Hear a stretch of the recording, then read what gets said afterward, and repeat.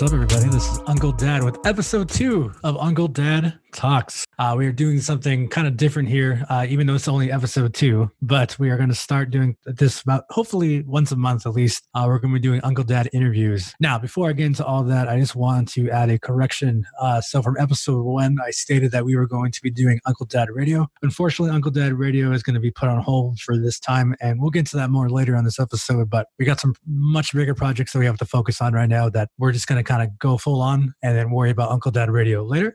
So I do apologize if you were kind of excited or interested in seeing what that was going to be. That song you just heard was Ghost Beats. That was a song he produced called Introspective. And again, you can find it on soundstripe.com. Again, this is not an ad, but please go check them out and go listen to his music. With that being said, let me introduce my sidekick, my hetero life mate. Give it up for Baby Gabe.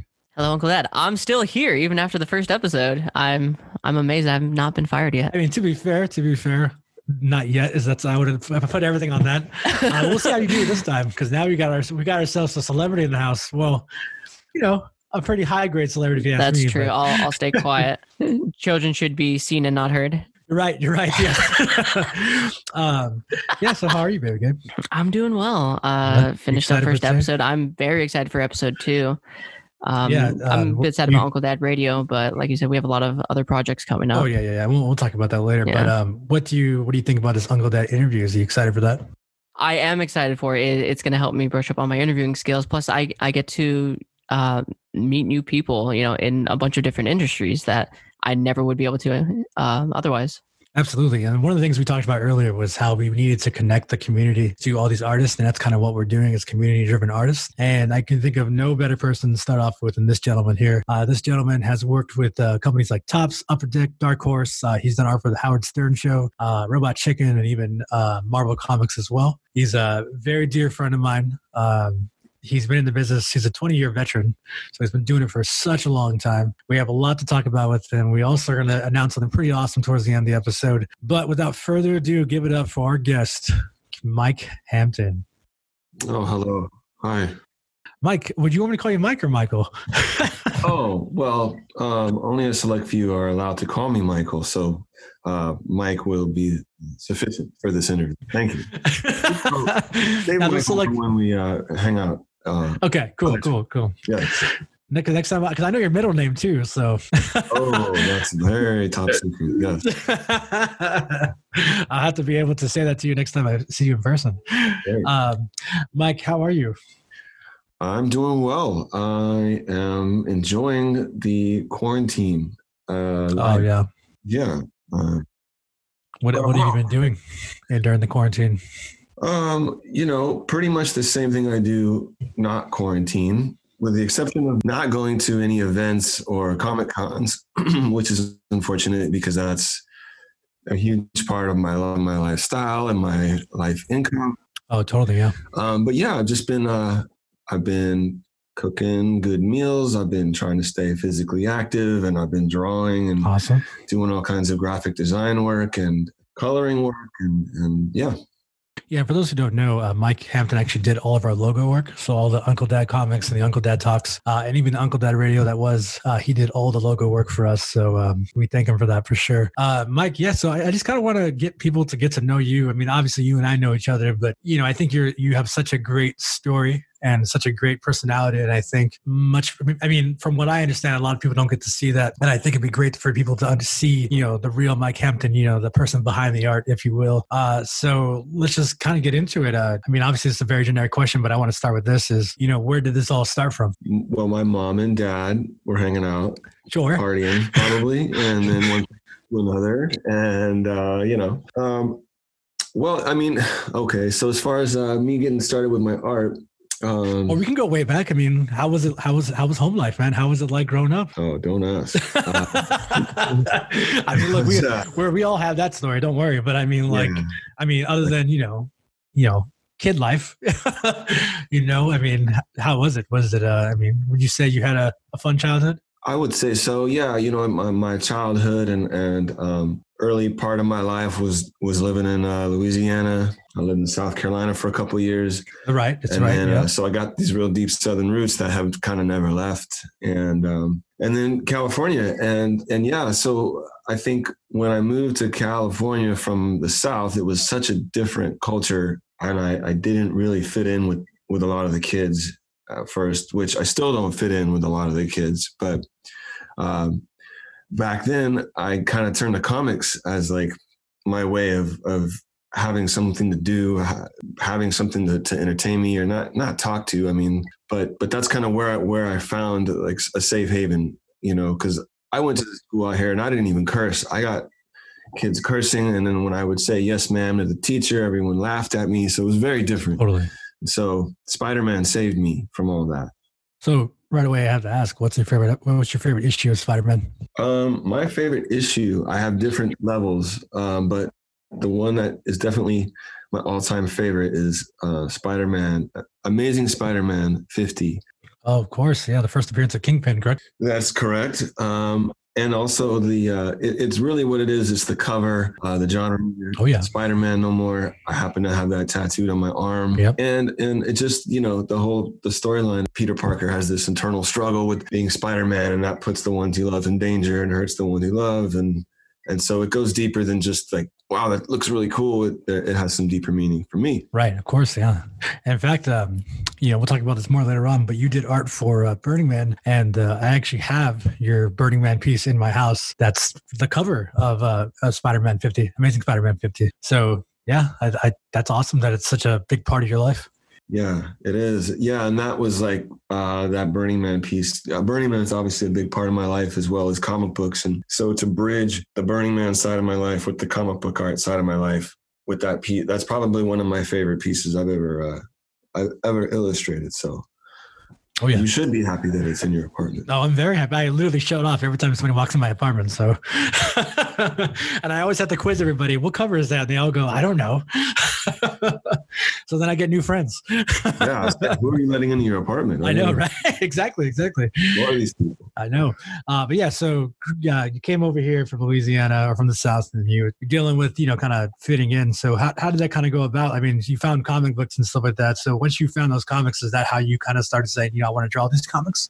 Yeah, I just somewhere along the line started copying. I was also into DuckTales okay. comics.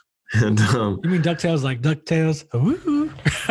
Darkwing Duck? Darkwing Duck? What's Darkwing Duck is something different, bro. But I want to know if you transition to that as well. Oh, okay, yeah.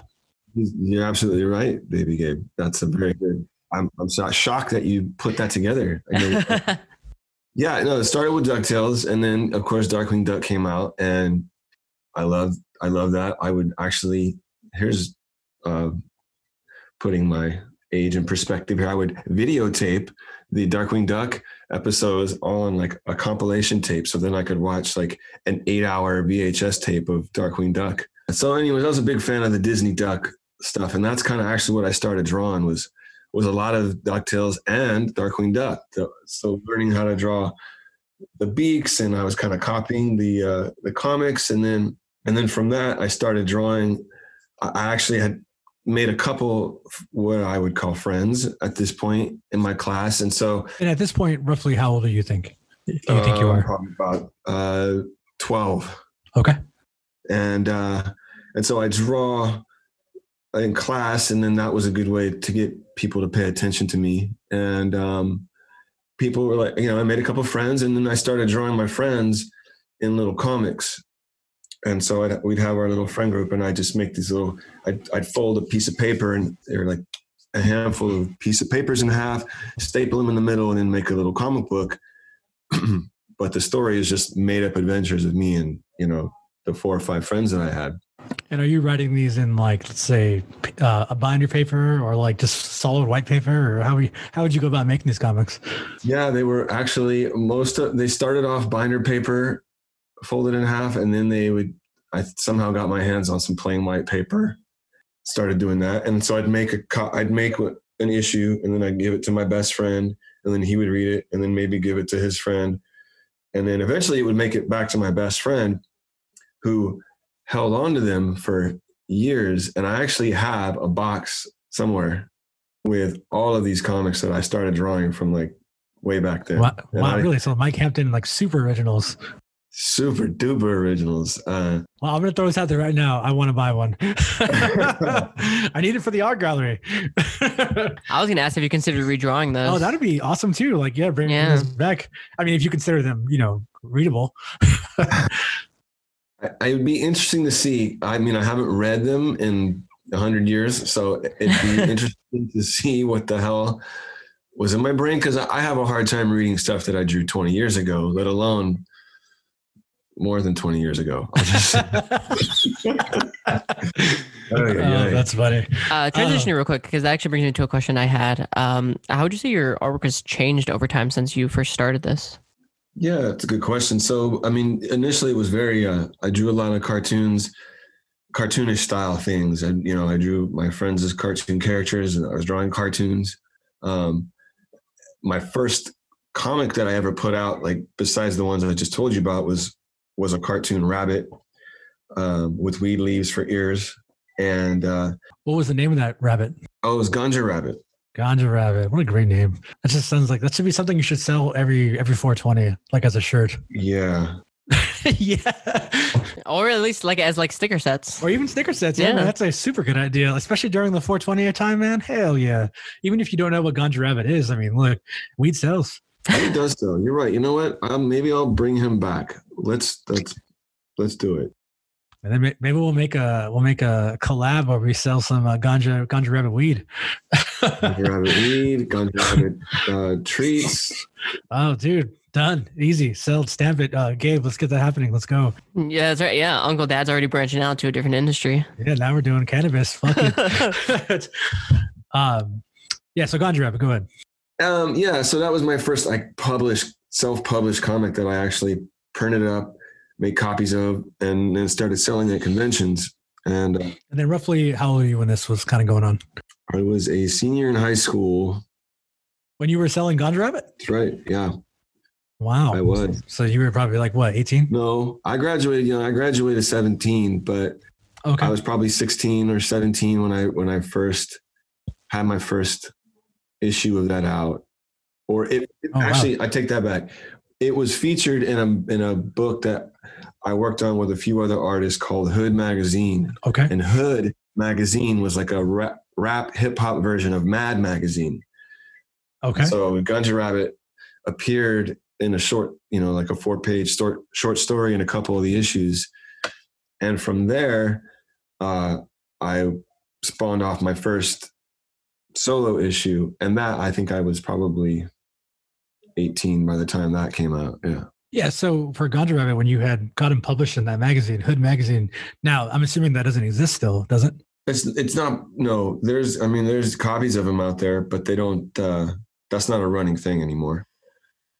Gotcha. So then you were 17 and you were publishing an independent comic, right? Wow. That's pretty impressive. Yeah, thank you. Yeah. Yeah, totally. I mean, I feel like most artists now have an incredibly hard time with they getting published even independently. So I think that's something to be kind of, especially during a time when pre-internet, like that's pretty awesome if you ask me. Yeah, there's no internet really. There was no online printing companies that you could just upload your files to. I mean, this was like books that were done at sometimes at Kinko's. It was almost like, making a mixtape and just handing it out at the parking lot, right? I mean, literally, we would go to, at the time I lived in Sacramento, and I would drive out with my buddies who were also doing the Hood Magazine. They lived out here in the Bay Area where I live now. We would go stand on Telegraph in Berkeley and sell our books in front of like Rasputin's and Amoeba Records. Just, hey, excuse me, hello, sir, and just like get people to stop, and they would buy our books. And then of course we'd sell them at the conventions as well. Sure. How many people were actually buying when you would talk to them back in the day? I would say it was fair because we'd go out, I'd say with about a stack of 10 to 20 books, each of us. And within, 4 or 5 hours of being out there, pretty much sell them all. And see, what's crazy about that is like, if you think about that in today's climate, no one's going to want to talk to you, right? Like you walk up to them, they'll be like, hey, Baby Gabe, what do you think? They'll be more or less be kind of like, I mean, we probably ignore them, right? No, I definitely think you're right. People would just walk by or just say no, thank you. Like it's an immediate response nowadays. So it's like, you were hustling at like, I think the best time, in my opinion. Yeah, if anyone walked up to me holding out a book, I would definitely put my head down and not look at them. Right, exactly. And it's like, you think about X amount of years ago and you're just like, yeah, fuck it. You know what I mean? Let's go talk to a bunch of strangers. And even think, because at that time, how old are you? Probably like what, 18, 17 still? Yeah, exactly. I like think about that. You got this 18, 17-year-old kid just going to a bunch of whatever, strangers. You didn't have a cell phone. So like legit, you could have just like, oh, hey, I'll come to my car and now you're dead. Yeah. They could have told me to come to their car and I could sit in the front seat and I could read the comic to them and then. I mean, don't get me wrong, it makes for an interesting story, but like, when you kind of think about how far we've came, even though it hasn't really been that long of time, it's so interesting how much, culturally things have just changed and, how we distribute, any sort of entertainment, how we talk to people, even it's just, I don't know. I think I find all that fascinating. It is very fascinating. I think each decade since like 1960, the way things have gone progressively with the culture and how we communicate and how we relate to each other advanced so much faster than it did for hundreds and if not thousands of years. It's just like, it's so different. Even from 10 years ago, it's so different. Oh, totally. And 10 years ago, when you really think about that, really wasn't that long ago when you really think about that. And you're like, fuck, because even when I was in high school, it was roughly around 2000, 4, 5, that's not that long ago. And cell phones really even weren't that prominent. Right. And it's like, now they're fucking, the requirement to live, Every child has one now. Yeah. Every child has one now. It's just like ages 2 and up. Right. Like everyone has like an iPad at least. Or they even make iPads for the children. Like, I don't know. Right. Yeah. Those kids' tablets too. You're right. I don't know. I don't mean to make this the podcast about a grumpy old man, but still. Hey, I think it happens. Oh, totally. So you know what? I think we kind of totally lost track of Baby Gabe's question. But what was your question again, Gabe? How has your art changed over time? Yes. Yeah. So from the times when I was walking around with a pager to now when I walk around with a smartphone. And a pager. We can't talk about the pager. They're coming back. They're coming back, dude. Yeah, I went from doing a lot of cartoons and comics to now. It's been a while since I've published a comic. I mean, I do a lot of digital coloring now for a few different comics, including some that I've worked on with a good friend of mine who I do a lot of conventions with. Brandon Bracamonte.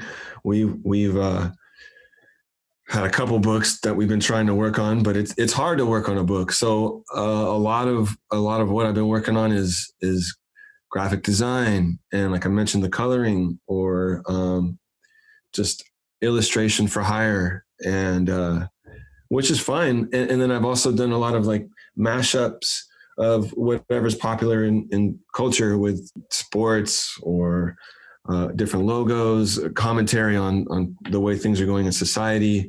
So it sounds like to me your artwork has become more, and when I say this, I don't want it to sound like derogatory, but you would say your artwork has become more like parody driven, right? Definitely. No, that's a great way of putting it. The stuff that I actually put out, that's my own. It's parody, and it's interesting because aside from the stuff that someone hires me to do a logo for them or do a whatever art they need, I feel like my art, even when I was doing Gunja Rabbit or the comics I was doing after that, like Captain A-Hole, which I did for a number of years, or even Hot Zombie Chicks, which I did for a number of years after that, they all kind of were like commentary on society and poking fun at society. Right. But it's just always been in a different form or variety of that, I guess. Absolutely. And then, so to kind of touch on that, after kind of Gunja Rabbit and hustling and selling those comics out there, roughly when did we get to the point where you start doing Captain A-Hole? Because Captain A-Hole was directly after, correct? Captain A-Hole was the first thing I did after Gunja. I killed Gunja Rabbit off and made. And what do you think the reason was behind that, killing Gunja off? I think it's interesting. It's like a chapter. It's like a chapter in my life that I just felt like I wasn't. Yeah. So now, if I can ask you this, were you a big stoner back then? No, not at all. No. No, I smoked a little bit in school, and then I was working at a Carl's Jr. when I was a senior in high school. Tight. And a couple of guys were like, hey, we're going to close. I'd only been there a week. We're going to smoke a fatty, and then we're going to make a fat burger, and then we're going to clean up, and then we're going to go home. And I said, deal. So we sit down and we smoke out of this pipe, and I start tripping my balls off. And, like these guys are describing all these different things that are happening. Like, oh, you're going to see these things move like this, and you're going to hear this. And I know where to get this stuff. And literally everything they're describing is happening to me. And I get up to walk, and I can barely even walk. And I'm like, this is not weed. And so I asked the guys, like, hey, was this laced? And the guy goes, no. And I go, well, what is this? Because I know this isn't weed. And he tells me that it's opium. Oh, wow. I didn't know what the fuck opium was. So I freaked out when he said that. And I go to the back, and the guy runs back there after him, and he goes, what are you doing? And I go, I'm calling my mom. And he left me alone, but I could barely dial the number. And then I told my mom. And so really quickly before you finish the story, how would you describe opium? What is opium exactly for people who don't know? Well, I will say this, looking back, whatever that was, it wasn't opium. Okay. But okay. Opium is like it's like the thing that's in pain pills. It's part of what makes heroin so great. It's like it's an opioid. It's just like a sedative, and you're supposed to feel really good. I felt horrible. Right. Yeah. The opposite of what it should do to you, right? Yeah. So then I'm like, Mom, I need you to come get me. I feel sick. I'm at work. And she's like, well, you've got the only car. First off, can I just say how baller that is? That the first person he calls is his damn mom. He's like, I'm calling my mom. And he says it with pride. I mean, that's pretty awesome, because I feel like nobody would do that. Even I wouldn't do that back then. I was obviously out of my mind, but yeah, happy Mother's Day. Hey, Mom's always there. Yeah, right. Exactly. Yeah. Happy Mother's Day. Yeah. Moms will always be there. Yeah. So long story short, I made my way into the car. I left. I drove across the parking lot and sat in front of an ATM, a bank with an ATM that had people going to it. And I looked like a meth head sitting in a piece of shit 85 Nissan Sentra. And everyone that pulled up was staring at me like, is this guy going to rob me? And I'm freaking out. And I think I see people running out of the Carl's Jr. towards me. Finally, my mom shows up, takes me home. The next day I wake up I feel like I've been hit by a freight train. Needless to say, whatever I smoked wasn't weed. It definitely wasn't opium. And the next time I tried to smoke weed, I went into convulsions on the floor. So weed was ruined for me. It sounds like it's no fun at all. Yeah. Because whatever would happen when I would smoke weed again, my body would have this crazy reaction to it, and I would literally go into shaking convulsions. And so I was kind of over. No, clearly, Ganja Rabbit needed to die. Yeah, but on a profitable standpoint, you can still make money off Ganja, and I think you should totally make Ganja Rabbit a 420 thing. I think you might be onto something there. You might have a decent head between your shoulders. Yeah. Oh, I think I do. I don't know. Speaking of making a profit, Carl's Jr., plug your ad here if you want. Yeah. Oh, yeah, Carl's Jr. Yes. We'll work for superstars or famous stars, whatever. All right. So Ganja Rabbit gets killed after your crazy life. Ganja Rabbit's killed, and plus, also, I would be at a convention, and I'm a little bit older at this point. I'm like 20, and so you're what, 2 years older? Yeah, and it's a big couple year gap, and maybe 21. I don't know, somewhere around there. It's all a blur at this point. And all right. Anyways, so Ganja Rabbit gets killed, not killed, but taken away, and we go into what next. So while I'm doing Ganja Rabbit, also, like, I'm at conventions and people are coming up to the table. Sometimes they're with kids. And I'm like, hi, this is my comic Ganja Rabbit. And the weed at this point wasn't accepted culturally as it is now. Sure. It wasn't legal. And, there was just like this whole different outlook to it. So I just kind of also felt weird saying Ganja Rabbit to people with their kids and just people in general. And then they have this connotation of who I am and that I'm a piece of crap or whatever. So I just also got kind of tired of that and was ready for something new. And I was also rapping at this point. And I had a rap persona that I would kind of take on, a name that a friend of mine named Age Scott gave me called Captain Asshole.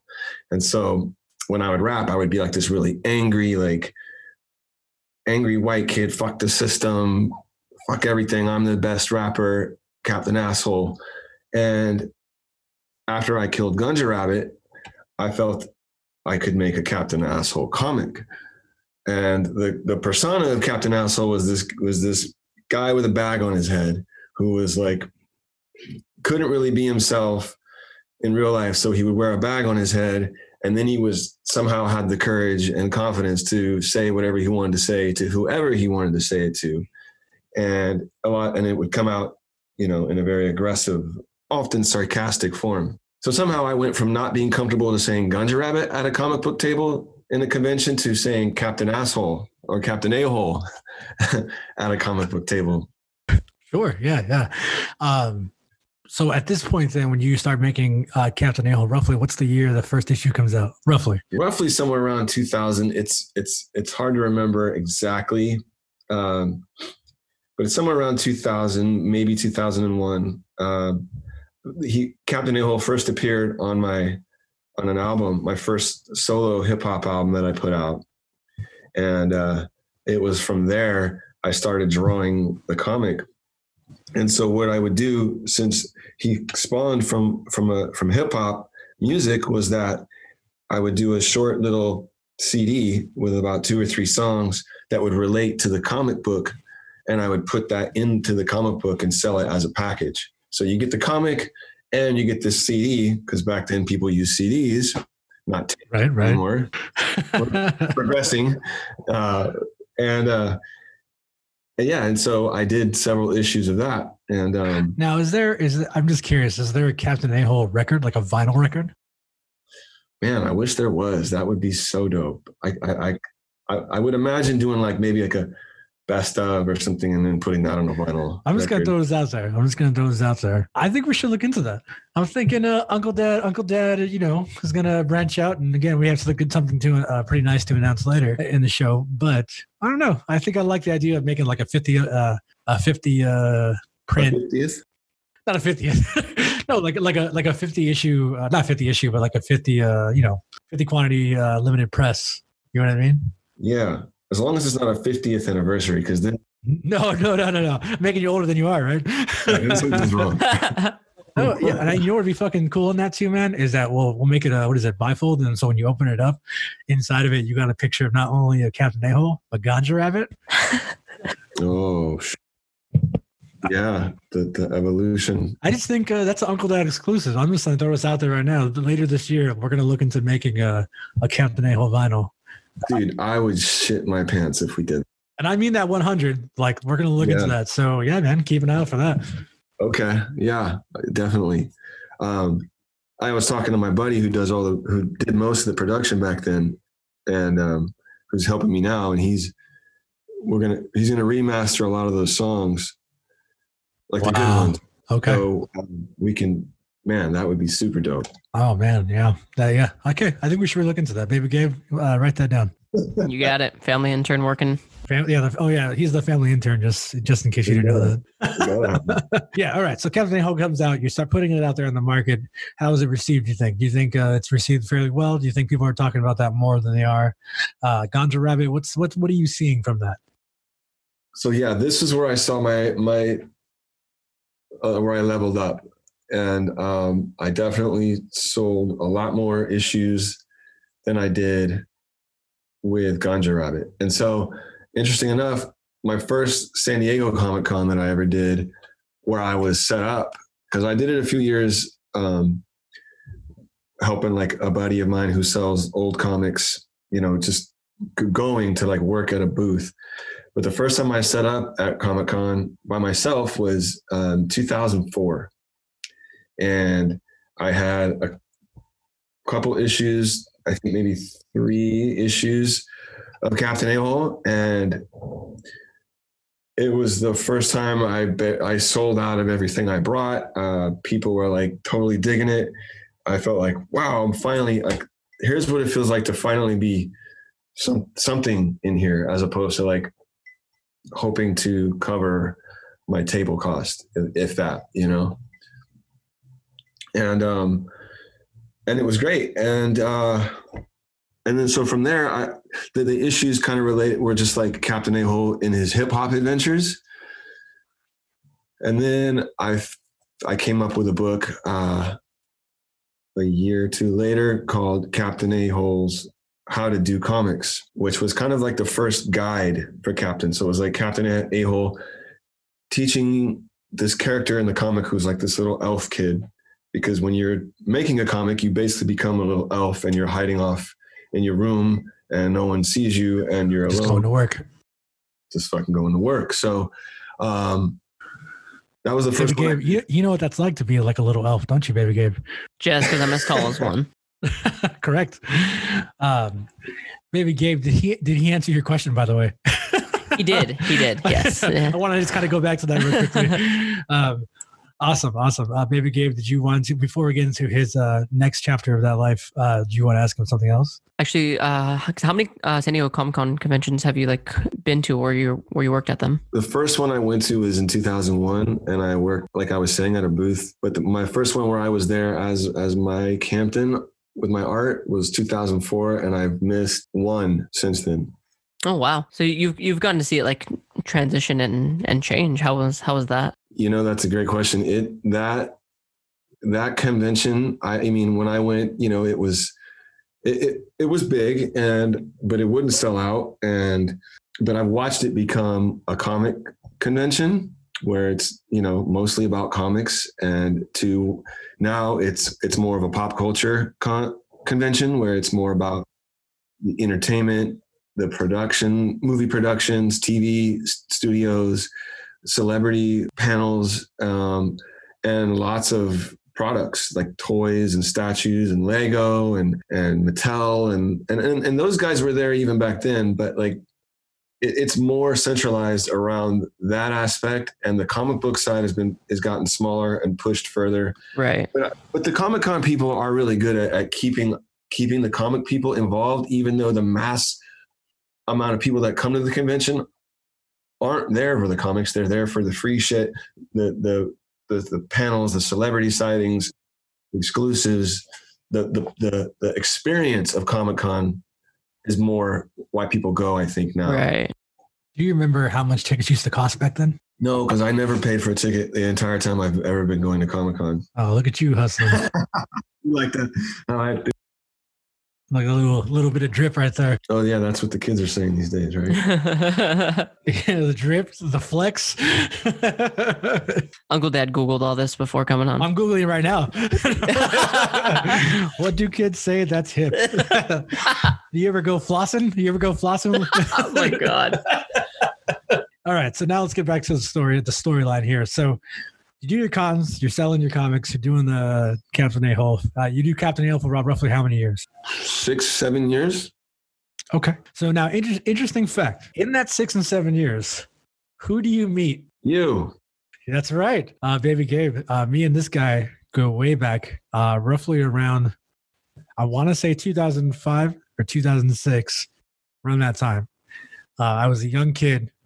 And, he talks about how he said right now about how he would talk about comics to kids like Ganja Rabbit, right? So I remember this so vividly, and I don't know if I ever recall this account to you, Mike, but I'm going to do it right now. I remember this so vividly. We were at the Scottish Rite Center. That's located in Sacramento, California. I want to say it was for one of the horror conventions. No, it was one of the SatCons. So Sacramento does this twice a year Comic-Con, and back in the day, it used to be at the Scottish Rite Center. So I remember this to a T. I'm walking by, and I'm looking through these comics, and I want to say you were working with that friend you're saying, who sells old comics. And as I'm looking through the comics, I remember a very young-faced, scruffy-looking young gentleman comes up to me and goes, "Hey, man, you like comics? You like superheroes?"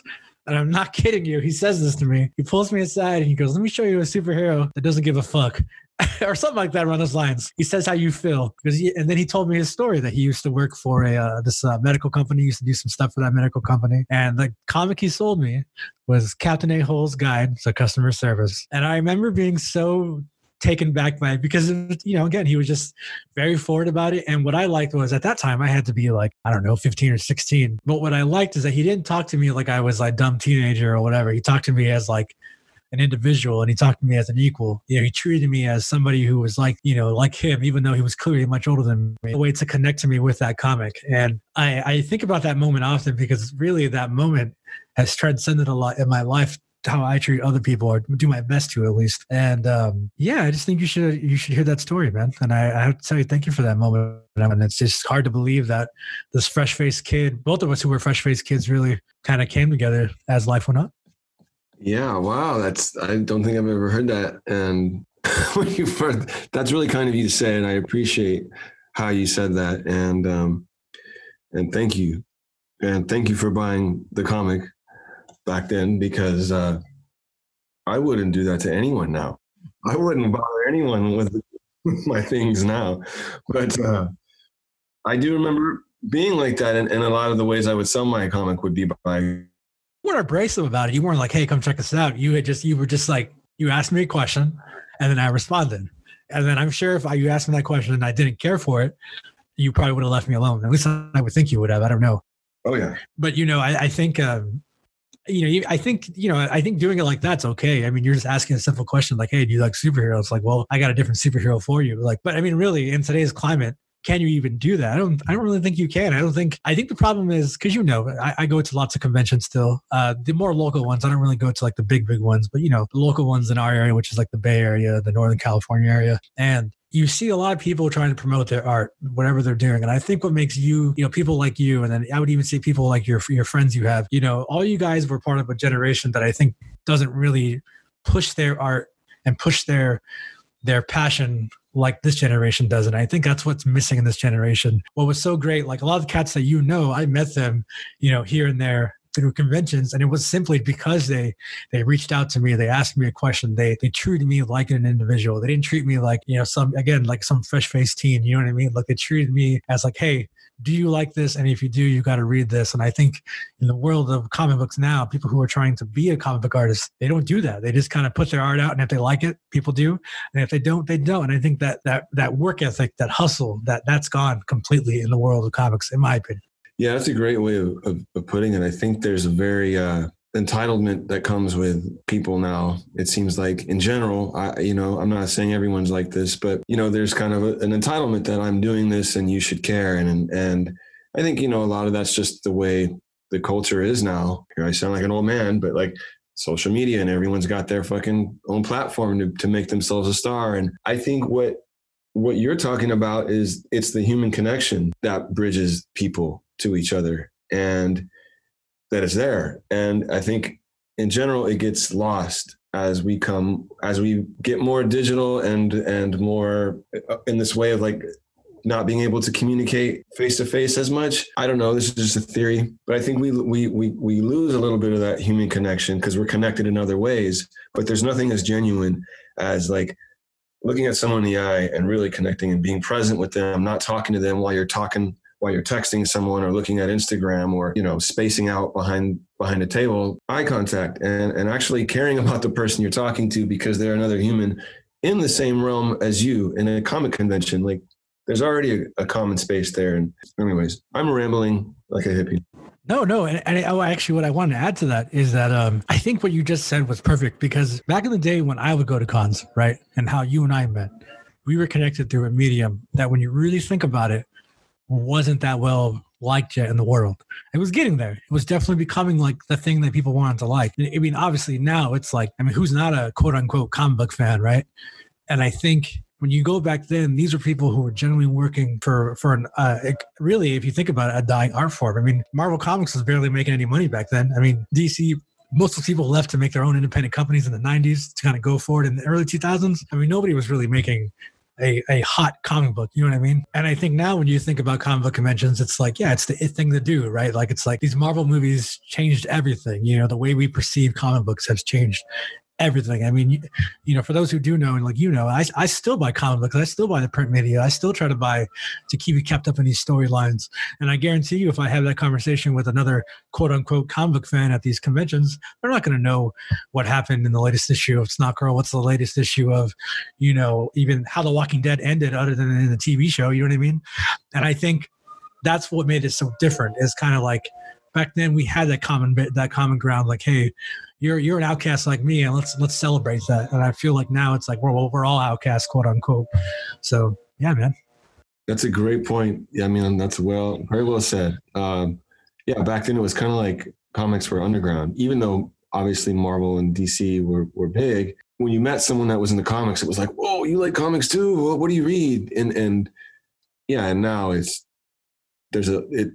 like there was that point where liking comics became cool because being kind of nerdy and geeky was kind of cool. And now it's gone past that, where the comic book culture is just consumer culture and it's just part of the thread that we're all into. Oh, totally. Baby Gabe, do you have anything to add to that? I feel like you do. Actually, going back to when Mike was talking about how everyone has their own like established platform online or on social media, I do feel it does take away from some of the human connection he was talking about, because I mean, it'll obviously depend on the individual, but if you go up to, someone's booth, I mean, I've had a couple of accounts where like, oh yeah, just check me out, at my website or my Instagram page, instead of like divulging, talking to you there face to face in person. They'd rather redirect you to their social media site. You just hit that on the head, because you just made me think of something. I remember very vividly too, going to these comic book conventions. Mike, do you remember when you would see these independent artists? They would hand you like a small comic book, but it was like nothing but their like artwork in it, like a taste, basically. Yeah, Ashcan. Yeah. Yes. Thank you. Yes. I remember receiving so many of those from cats like you. And it's funny. I was just thinking about that the other day too, Baby Gabe. It's like you would go to the comic book convention, you would talk to this independent artist, and even though you might not buy anything, they would give that to you just so you can go over it. And if you did like it, you would come back to that convention and be like, hey man, I really love this. Can I fucking buy it? That is gone completely. And to your point, Baby Gabe, you're completely right. It's like, let's just go to my Instagram. Let me go like it, go follow it. Now, don't get me wrong. That's the age that we're in. So, I'm going to, sure, like right now. So go to Instagram.com /Uncle Dad Comics and give us a follow. But yeah, I think that world is gone. So very, very good point, Baby Gabe. All right. So continue the storyline. So now we're going on the way. You're doing it for 6-7 years. You and I have met. Best part of your life, I'm sure. You go down through it. Now, at what point do you transition out of Captain A-Hole and go into the world of Hot Zombie Chicks? There was a bridge where I was doing where I did Captain A-Hole's Guide to Dating, and I had kind of just started working on the bare bones of what Hot Zombie Chicks was. And this was before zombies were a thing. Like they were still they were out there, of course, but there was no, The Walking Dead comic was there, but the thought of there being a TV show about The Walking Dead was just far. You couldn't even, you would lose your mind if you knew that was going to happen. Oh yeah. And so I think it was about 2007 is when I did my first Hot Zombie Chicks comic, but I would still carry the Captain A-Hole persona in my music. But yeah, so from about 2007 to 2011, I think, is when I was doing Hot Zombie Chicks. And that's where I stopped Captain A-Hole and did that full time. And that probably was my most successful book. I sold lots of books. I made. So you described Ganja Rabbit. You described the Captain A-Hole. Describe what the story is about for Hot Zombie Chicks. Yes, thank you. It was so. I started with the idea of doing a pinup book of zombie chicks. Like I thought that would be fun and interesting and never done, never seen. When you say pinup, do you mean kind of like Playboy cover? Well, kind of, yeah. Like the first issue was more Playboy, and then I kind of pulled the reins back a little bit, and then it was more like a bathing suit, like a Sports Illustrated swimsuit edition, and then even pulled it back further, and then I started doing parodies of like famous posters, but as zombie chicks, like the Attack of the 50-Foot Woman, it'd be Attack of the 50-Foot Zombie. Yes, I remember that. Wasn't that your banner?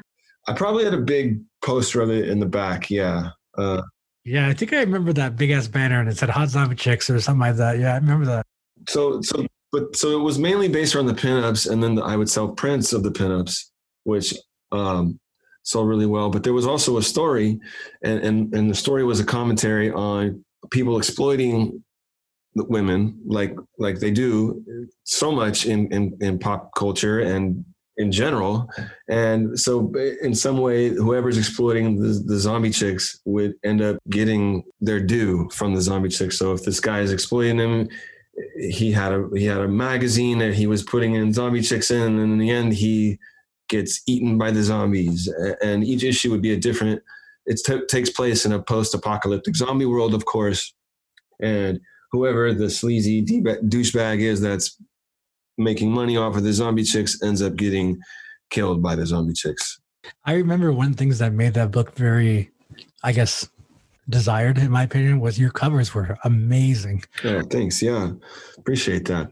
I mean, the covers would be basically that, like a famous poster or a famous comic book cover. Like the first issue was a Dan Brereton Vampirella cover that he did, and I zombified that. And the second issue was a 50-foot woman. And then there was that really popular poster, Rolling Stone cover with the Janet Jackson with the hands behind her holding her. Oh yes. Yeah. So, I remember that. Yeah. So, those were fun to do. And I got really into the horror scene when I was doing that. So I remember Sacramento used to have, remind me, I think it was called Trash Film something. Yes. Trash Film Orgy. You used to be a part of that too, huh? Well, in the sense that, they would take over the Crest Theater in downtown Sac for a night, and, it'd be like, kind of like, they'd show some kind of older B movie or something. Yeah. I remember that. That was fun, man. I'd sell my comics with some of my other comic book friends in the lobby there. So yeah, I have another little flashback story. I have another fun memory. This is again where during this time of you kind of selling these comics, the history between us, it's like I would see you about twice a year or 3 times a year at these conventions, and we would always just talk kind of here and there before we became close, of course. But I remember very vividly when Hot Zombie Chicks, want to say book 4 came out, you had went to Comic-Con and you got these busts. You made these Hot Zombie Girl like bust statues that were black and white. Do you remember that? Oh yeah. Yeah. Yeah. And I remember you tried so hard to sell to me. You were like, he said to me, I can't remember verbatim, but it was more or less like this. Look, you got everything else. You might as well get this. Look, this is from Comic-Con. It's an exclusive. It's super rare. You got to get it, man. And I didn't buy it. And to this day, I actually regret it because I wish I did buy that. God, what a jerk that was. I'm sorry that I tried to sell it to you like that with the hype. No. Yeah, I think I remember you doing that. And what's funny is, God, what a piece of crap. Would you think so? Why? I don't know. I'm just, I could see probably why. I know probably why I was trying to do that. Because I had to sell a certain amount of them to pay the guy that made them. Yes, so I remember you telling me something like that. Yeah. But just the fact that I was like trying very hard to convince you to buy something sounds like something I wouldn't do these days. But thanks for still being a friend. Oh, of course. But what's interesting is like that kind of also brings to the point of like Captain A-Hole, right? How you said that came a lot from anger, and like when I tell you that story, you're like, why the fuck would I do that? You know what I mean? And it's like, it's interesting how as time goes on, even with your art and even you are as a person, things have just changed. And Captain A-Hole isn't so a-hole anymore. You know what I mean? Now you're just the captain. Right. No, that's great. I mean, that's true. Even the last album that I did, it was kind of like me, exactly what you said. I just kind of put a black line over the a-hole, and then the title of the album was "I'm Really a Nice Guy," because I kind of think I'm a nice guy. I mean, you're all right. And yeah, and a lot of the a-hole stuff did come from anger, and so that was my like place to release it. And yeah, now I'm not so angry anymore, and I went to therapy, and I'm all better now. I gotcha. Maybe Gabe, before we continue on the story, any other questions you want to ask? No question, but just a comment on that last part. I think it shows like almost in like a physical way, like the transition that you've made growing up and, becoming who you are now. So I think it's interesting because not everyone like has that medium to show like how you've changed. Yeah, it's kind of like in a way, it's like a diary that's kind of out there for everyone to read, and for me to even look back and reflect on. Like, I listen to some of my old music, or I even recently started reading some of my old Captain A-Hole guides, and there's stuff in there I would not write at all anymore. But some of that's the culture, the climate of the culture now, and what's funny and what's not acceptable as it used to be. Oh, of course, because comedy now is different than it used to be, right? Right. Comics, like, if you think about it, I always kind of go like, how would it be if like if Richard Pryor was like still alive and he's like started now? There's no way he'd become the famous person he was, right? He could. I mean, yeah, his shtick would have to be completely different. Yeah. Oh, totally. All right. So we go through all that. You go through Hot Zombie Chicks. Now, Hot Zombie Chicks, kind of what I'm seeing is when you kind of start stepping away from selling comics and kind of start going into selling like prints really, and just almost parody work. Would you say that's true? That's very true. Yeah.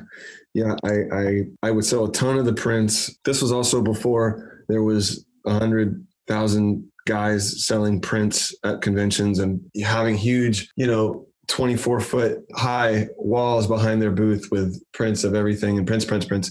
So prints would sell really well.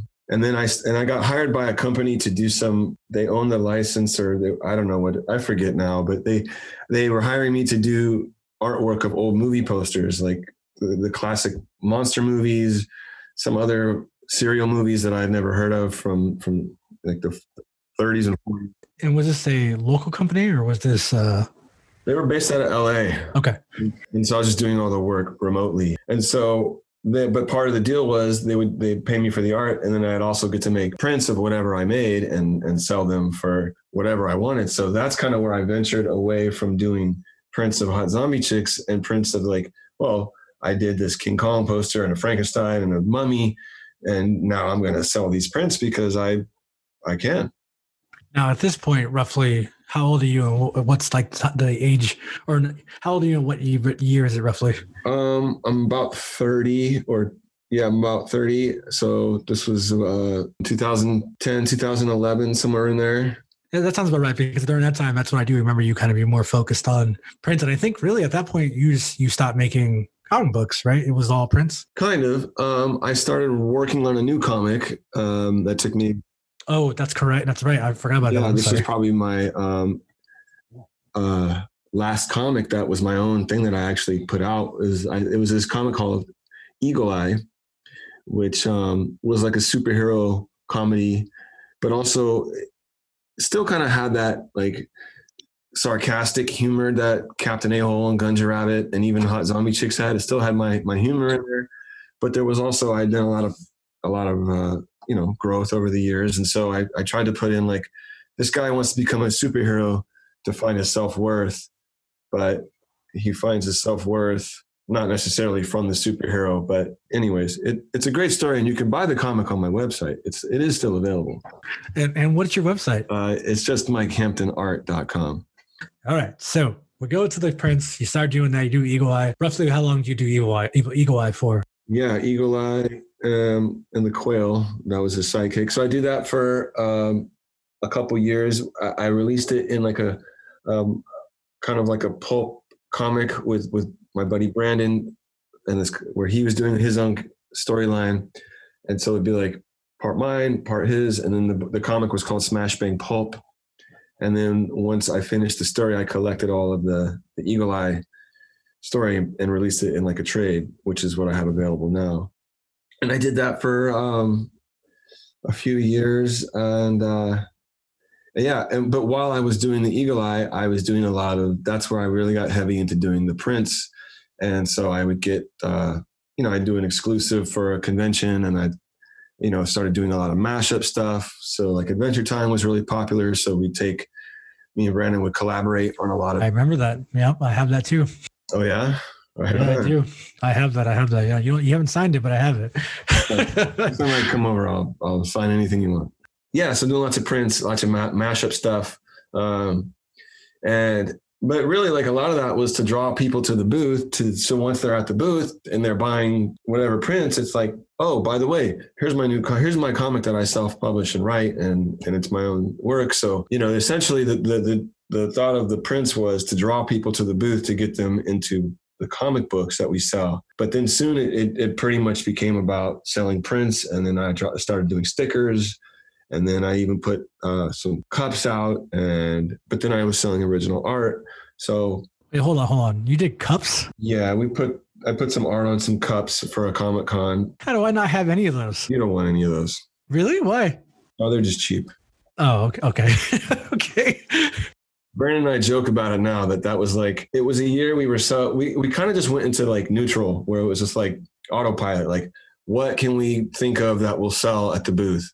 What can we put this art on that will sell? And so there became a real lack of like passion for what we were even doing at this point. Yeah, gotcha. So it was more about just moving units rather than being creative. Yeah. And you know, I didn't have like another job like I did when I was younger doing this stuff. So like, however I did at the convention determined on how much money I made. So right. Yeah, I needed to come up with the most catchiest Harley Quinn print I could think of, or the coolest Deadpool thing I could put together, you know, and you know, it's a fine line because you're selling other people's characters and other people's owned by other companies. So it's like you're selling your fan art, but are you allowed to do that? Some guys get in trouble, some guys in line, where some people care, some people don't. But it could also get you a job at one of these places. So Right. Yes. I'm just a quick like offhand subject or topic. What is your thoughts about Deadpool? I like the movies. I never really got into him a lot in the comics, but I do like some of the art. But I never can really, I have a hard time getting into the writing. I feel like sometimes, and this is just my personal opinion, you know, which means nothing, but okay. I think it means more than that, but okay. I don't know. Sometimes for me, the storyline in a comic, I like something that's rich, and it seems like the storylines are more about how can we write one-liner jokes for Deadpool in a cool scene, and the storyline kind of it's not really there. I don't know. Does that make sense? Where it's more about what cool panels can we draw with Deadpool doing cool stuff and making a kind of corny one-line joke. That actually does. So I brought that up because Baby Gabe is Baby Gabe's a diehard Deadpool fan. So I'm just kind of Deadpool fan. So I was just curious to see what an artist, you know, like yourself would think about Deadpool, because I agree with that completely. Like I do think kind of like Deadpool is a very niche character, like totally. And I think that's what he's sold upon, right? Is that, like you said, how outrageous can Deadpool be? Doesn't mean he's a bad character, I think. But I think for me, I think that's what it's kind of missing in his storyline is like the heart, you know, like the mischief is there, the quirkiness is there, but where's the heart? And I think the movies have more heart, in my opinion. I have to mostly agree with you on that part, just because of the fact that when they started redoing the Deadpool issues, you know, it was the Marvel Now. The first few issues, I think it was like 1 through 5 or 6 or something like that, is like and they were humorous, and that's what they were meant to be. You know, he's killing like zombie versions of former presidents. But then all of a sudden they transitioned to Deadpool back in like the 70s and 80s, him trying to team up with Luke Cage, and he's calling himself the Deadpool, and it took a weird turn. And then all of a sudden they take another turn, and all of a sudden Deadpool has a daughter that he didn't know about.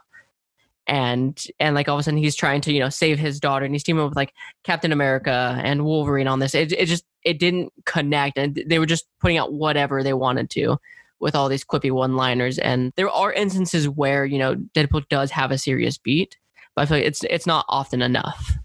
Absolutely.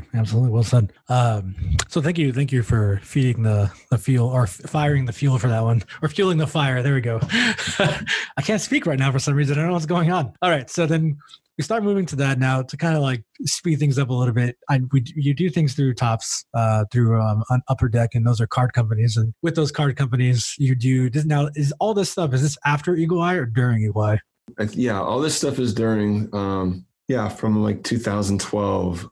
up until now, I've been doing different work for Topps, Upper Deck. I did a few sets of Mars Attacks and Star Wars, a couple different sets of Star Wars, and then most recently. So when you say sets, what are you referring to? Referring to cards? Yeah, so like there's Galactic Files, and then there's Galactic Files Series 2, and then there was Star Wars High Tech, and then there was Star Wars Galaxy 3. I don't know. Who even knows?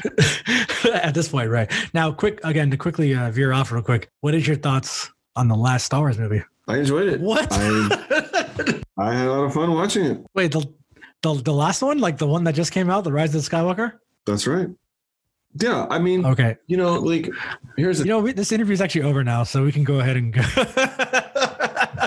Here's why I enjoyed it. Here's my point on it. All right, tell me. I, as an artist who puts stuff out for people, you try to do like, okay, what's the message I want to put out? What do I think people want to see? And how am I going to do that within the framework of what I have? So you're trying to do 3 different things, and you're never going to nail all of them. Very rarely will you nail all of them. And there are movies and books and comics that do that, where it's like, man, Watchmen, the comic greatest ever, right? So, of course. And you could probably find someone who may disagree. Sure, of course, yeah. I thought visually there was everything you wanted to see in the Star Wars. Did I agree with everything they did, and that they had to go do this and that side story? Like, no. But overall, I was pleased. I like what they did with the Emperor, hooked up to that big thing. Like I like when they fought in the old Death Star that was in the water. Like all that shit was dope. And to me, that was enough for me to go, okay, I see what they were trying to do with what they had and what they thought people might want to see. And in the end, it's a piece of art, and it's meant to be picked and prodded apart because art is subjective. I didn't hate it. I didn't really care for what was the second one? The Last Jedi? I think so, right, Baby Game? Yes, The Last Jedi. I mean, that one was cool. It was all right. I didn't care for that one as much. You actually might have changed my opinion on the movie, because I don't think about it that way. And you're right. When you see it as somebody's art form and what they tried to do, like you're right, there are some pretty cool epic pieces, like the idea of them fighting on the original Death Star in the water. Like that's kind of a pretty cool idea. Now that I think about that, like, yeah, I honestly think you might have actually changed my mind on how I feel about the movie. Wow, look at this. Yeah.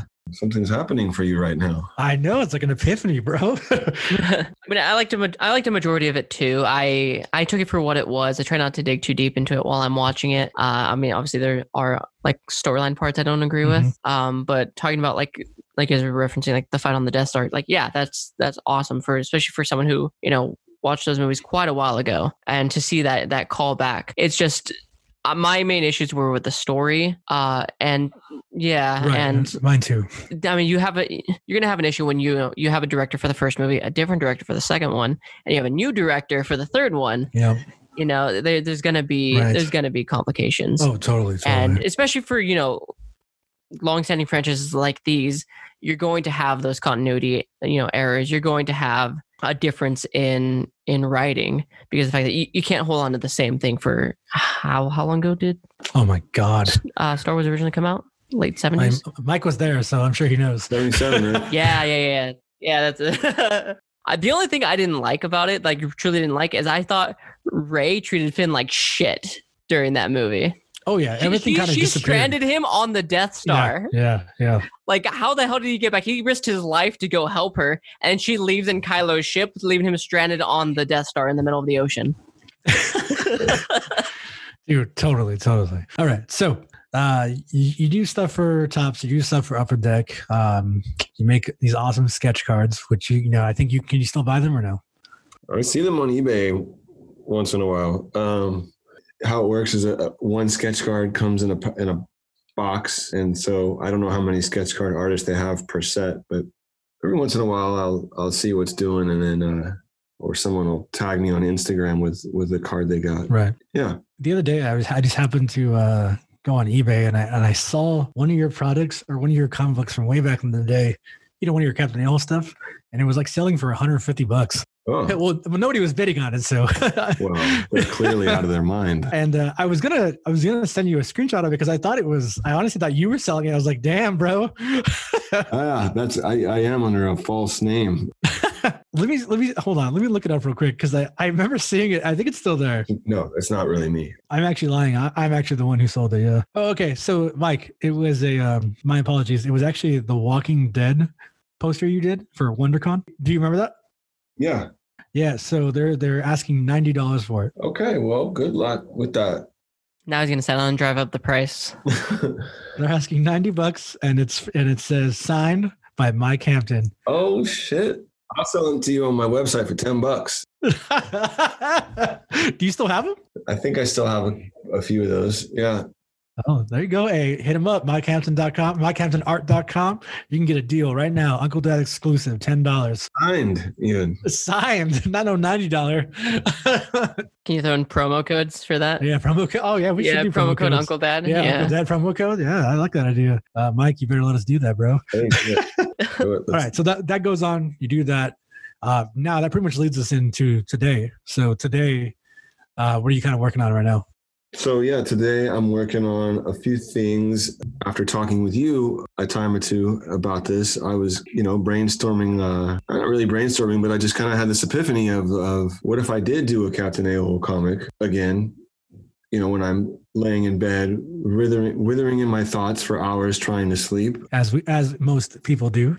I just thought, like, what would I do? And then the thought was, well, what if Captain A-Hole got older? And, which happens. And so I recently turned 40. And so I thought, like, Captain A-Hole's Guide to Turning 40. And through that idea, it seemed to be somewhat interesting to people. And then a friend of mine, Age, Scott, who's been with me who's the one who came up with the name Captain A-Hole when he called me that 100 years ago, said, well, you don't want to pigeonhole him into being 40 because I'm 50. Why don't, you should probably just call it Captain A-Hole's Guide to Getting Old. And I was like, well, how about older? Because we're not old. I like that. That's how you save it. Right. We're not old. We're older. Yeah. So I thought, hey, why not? Let's do that. And I'm so glad you bring this up because that brings us up to the next point. I want to announce officially right now that Uncle Dad is not just going to be a blog or a podcast or an Instagram. We're going to be something much larger than that. And so the point that I've always tried to make about being a part of a community, being community driven and showcasing people's comic books, we are going to publish the 20th anniversary, if you will, of Captain A-Hole. And this is such a huge deal for me personally, because this character is so embedded in who I am as a human, how I am as an individual and how I am just in life. Mike has helped me out through a lot of things in my life through his writing. And even though, he's not that person anymore, and I'm not that person anymore, I think all of us still have a little bit of Captain A-Hole inside of us, especially with dealing with what we're dealing with now with the pandemic and whatnot. And we've been talking about this for a very long time. I've been kind of wanting to push it more and more. And I just thought, we should start doing it. And when he had this epiphany, when he had this idea of making it happen, of doing, Captain A-Hole's Guide to Getting Older, I was like, not only do I want to be a part of it, but I want to publish it because, again, I loved this comic. I loved what it did for me, and I know other people do. If we can be a part of something much bigger, let's do that. And let's reintroduce not only just this character, but let's reintroduce independent comics. I feel like that's a lost art, really. I mean, people do it. I mean, obviously, but it's not true independent, in my opinion. And so we're going to do a true independent. We're fully self-publishing this ourselves through Uncle Dad Comics. We are shooting to have it out, hopefully, by the end of the year. Mike, what do you think? That's right. Yeah, that's the plan. Throughout that time, we're going to be releasing, I think, weekly or bi-weekly quarantine comics about Captain A-Hole dealing with the quarantine. Does that sound about right? That sounds about right. And I think right now you can actually read those comics, or at least one or two of them right now on your Instagram, I believe. That's correct. Yes. Your Instagram. And then we're also going to have them on UncleDadComics.com. And that'll be that website. That website, by the time this is up, will be up. So we shall have the first issue or second issue of Captain A-Hole dealing with the quarantine. So please get reintroduced to that character. Some of the other things that we're trying to work with right now, we're trying to actually bring back the original issues from back in the day. Hopefully we'll be able to have those on the website for you to read. If you want them in a physical print form, I think we should look into that too. Maybe have them printed again. as a special commemorative issue. Yeah, I think we're going to be doing 2 different runs of the original of Captain A-Hole's Return, of an original black and white version, because I believe anybody who knows this character and who has read this comic should know that it was originally in black and white. So we're going to keep it in that black and white style, but we're also going to bring it back and do a full color version as well, which I know you're probably very excited about, right, Mike?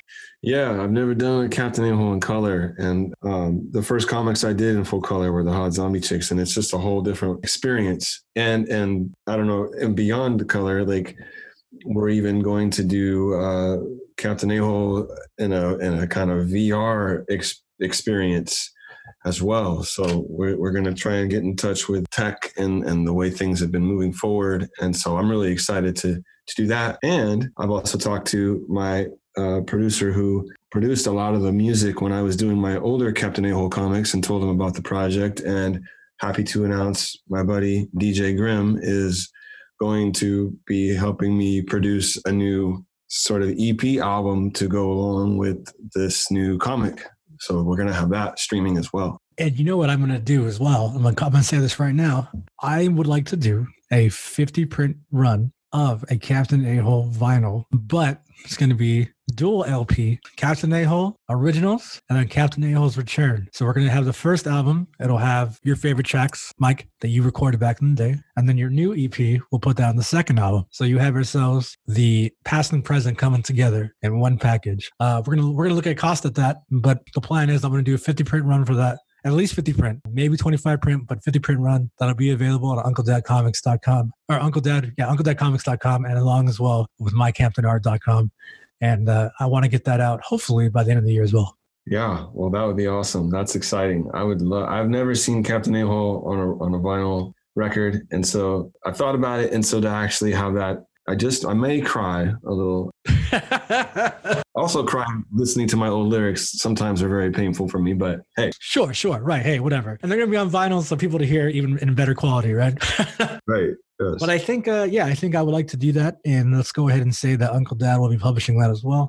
So yeah, I think really what we're going to do with this platform is not only just make it about talking about comics, the impact of comics, and, you know, what it is for us. Because one of the things with this podcast and the platform that I have is I wanted to make it more deeper than just, we're 2 dudes talking about comics. We're 2 dudes talking about, you know, issues in comics and how they relate to the world and how comics help us as individuals and what they do to us as individuals. And, you know, hopefully we'll be able to have other artists like yourself on the show. I mean, we're really trying to, I want to make this at least a once a month thing where we have a different artist on the show and just kind of do what we did with you and talk about, you know, their stories. Because I think, again, a lot of people don't get a chance to see or hear the stories behind these independent artists like that, and again, to understand somebody's art, I think you got to understand the person behind it. I think that's what we're trying to do. And, to be a part of that and to bring back something that I cared about so much. I can't tell you how excited I am. And yeah, so the finite details will be this. We're going to do a 100 issue run total of Captain A-Hole, Guides to Getting Older, 50 issues black and white, 50 issues in color. We're going to have them numbered 1 through 50 for each set. And I'm thinking we should just do them all signed. What do you think about that? I'll sign everything. Okay. So all be signed. Again, I'll come to your house and sign whatever you want. He's not meaning that to me. He's meaning that to everybody else. He's going to travel to you and sign it when you receive it. Yes. That's how dedicated we are for this. Is that he's doing it out of his own pocket. All proceeds will go to airfare. It's all about the human connection. You're right. So he's going to go to your house, make you dinner, sign your comic, and then you can't get more connected than that. I mean, you could, but let's take it. Yeah, you gotta feed me dinner first. Yeah, so that's the plan for that. And then as far as the LP goes, I'm gonna be looking into that. I'll have more details on that very soon, and we'll post that on the Instagram channel as well as Mike's channel as well. And then Mike, what's your Instagram channel? It's same as my website. It's at Mike Hampton Art. Awesome. Yeah. So I think that's what we're going to do with that. But yeah, I cannot tell you how excited I am to do this. And I hope we can also even do some limited Captain A-Hole merch as well. I would like to maybe do a t-shirt also published or also produced by us, whatever we can do to kind of really tie that in together. If there's anything like specific that people would want, I would suggest commenting soundcloud.com/UncleDadComics, but also maybe commenting on Mike or Uncle Dad's Instagram pages if you guys want anything specific. Like if you are a fan of seeing these t-shirts or possibly even stickers, let us know what you guys want. Yeah, or you could email the man himself directly, Baby Gabe. That's right. At undergroundmeeple at UncleDadComics.com. I'm really excited for this. This is going to be my first experience with Captain A-Hole, and to see it, going to be able to see it transition from what it was, read the originals to what it is now. Yeah, Mike, I'm ready to go on this journey with you. I am, and I'm ready to really bring this into fruition and make this happen. And I can't thank you enough for letting me be a part of it, and thank you enough for being here. I wish it was in person, of course, but during these times, it is what it is. But yeah, I can't tell you enough how excited I am to get this going and to doing it with because now it's funny. Because now, to me, not only is it a transition of who you are as a person, going from Captain A-Hole, going from Gondrava, Captain A-Hole to everything in between, and becoming, who you are now, very zen, very connected to your human, to your human side, your human nature, to who you are as a person. I think that's phenomenal, and not only just to that, but also the bond that you and I had throughout this time frame, and how it came from just being a dumb little kid wanting to buy a comic and wanting to just be, to be heard, if you will, and kind of seeing our friendship expand. And now I consider you absolutely one of my best friends, whatever that's worth to you. And I'm just excited that I get to do this with people that I consider my best friends. And yeah, man, I just can't tell how excited I am. Well, those are really kind words, and I do appreciate your level of being able to drop in and connect. And yeah, I'll tell you, the thought of the comic came to my mind, and whether it would actually happen, I'll be honest, it probably, if you hadn't actually said to me that you wanted to come along and publish it and make it happen, I'm not sure that it actually would have. So it means a lot to me that you have stuck with me in some way and then reached out, and now we have this great relationship, and now it's going to be coming into something that everyone's going to be able to enjoy. And again, it's that connection with people, and how you never know when you talk to someone what years later that can unfold to be. So I'm happy that I accosted you at SatCon, Scottish Rite Center, to buy my silly comic. Hey, but without that moment, this moment wouldn't happen. And I think that's something we forget about, right? Certain moments in our lives, if they don't happen, these other amazing moments in life don't happen. That's very well said. Thank you.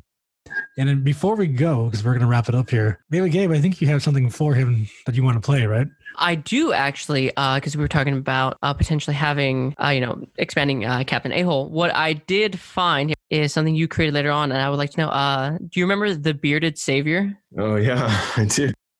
Yeah.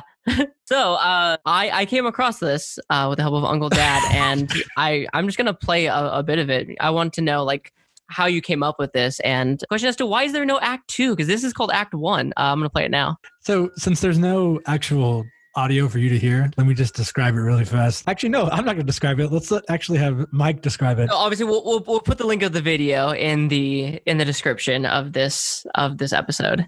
But go ahead, talk us through the Bearded Savior. You do a lot of projects throughout the years, and a lot of times you have no recollection of them until you see them. And then, even then, sometimes you have no recollection that you do something like that.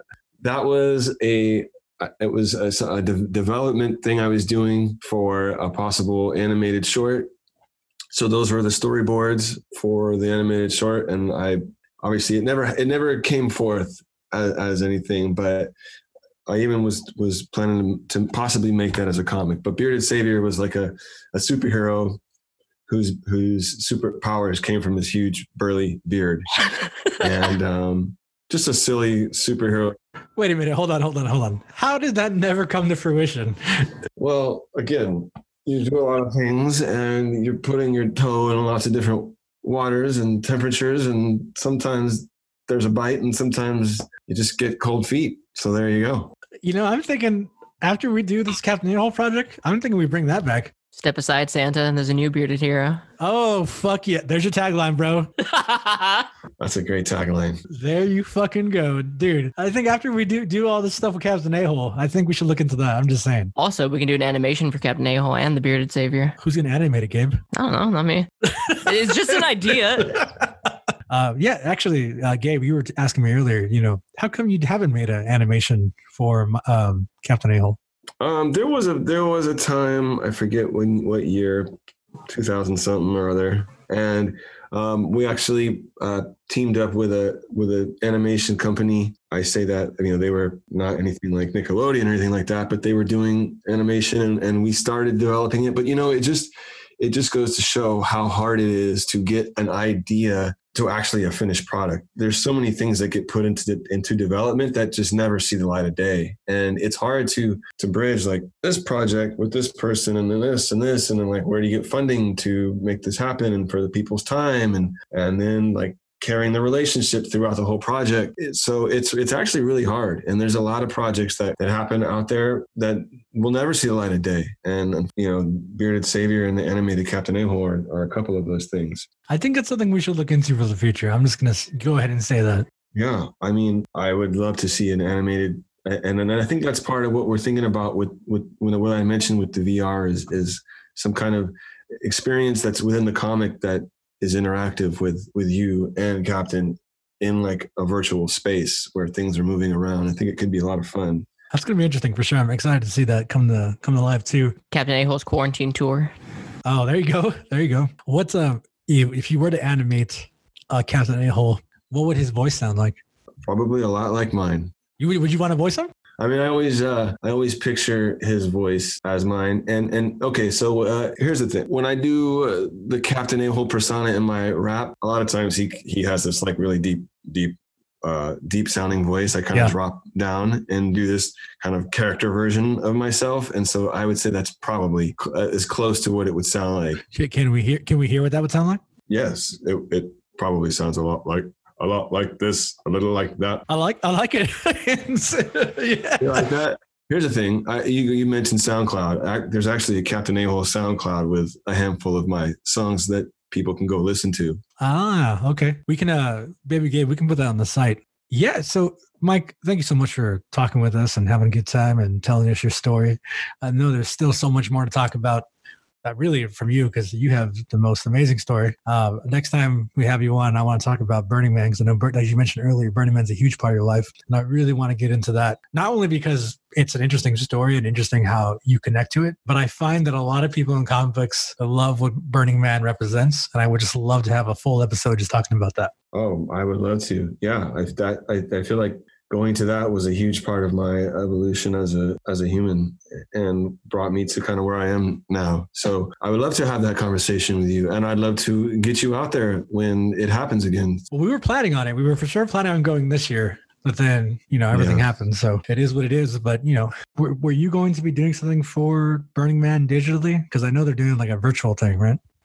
Yes. So there's actually a few virtual burns, right, and they're also putting one together that's, I think, going to be a VR experience. Right. And yes, so I'm creating some art, which I was originally going to create to bring out there as a physical piece this year. And so now I'm just going to do a digital version only that I'm going to submit for the virtual burn. And, the theme to Burning Man this year was, there's a theme every year. And the theme for this year was multiverse, which is interesting how this whole thing happened. And now there is no Burning Man.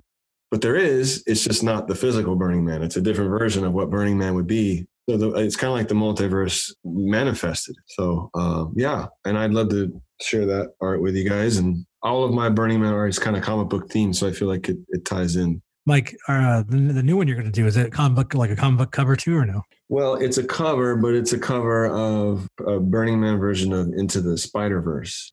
Oh, cool. With that being said, as always, we want to leave you with a recommended read, but I'm not going to recommend it. Baby Gabe's not going to recommend it.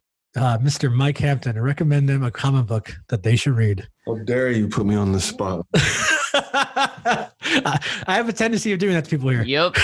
Of course. Captain A-Hole's Guide. No, you can't say your comics. You can't say your comics.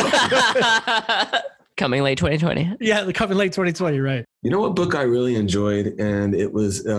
I think they did 12 issues, or maybe they did more than 12. It was a series called Southern Bastards. And Jason Latour, and I forget who else was involved with it, but these guys grew up in the South, so I relate to that. And it's about this small town Arkansas football coach who's also like this gangster, and the guy has to come back to town to deal with his left behind past. And so there's a lot of crazy like storylines that within that storyline. And it just feels so Southern when I'm reading it. So I would recommend Southern Bastards. It came out a few years ago, so I'm sure there's a trade of it now, but that's actually what popped in into my head. Awesome. When you hear that, that's Southern Bastards, and that's from Image Comics, and it's by Jason Aaron and Jason Latour. I don't know where you can get that still, but I'm sure Comixology or something like that. Yeah, they might have it out. And I'm throwing this out there too, Comixology. If anybody's listening, you can sponsor us. Just saying.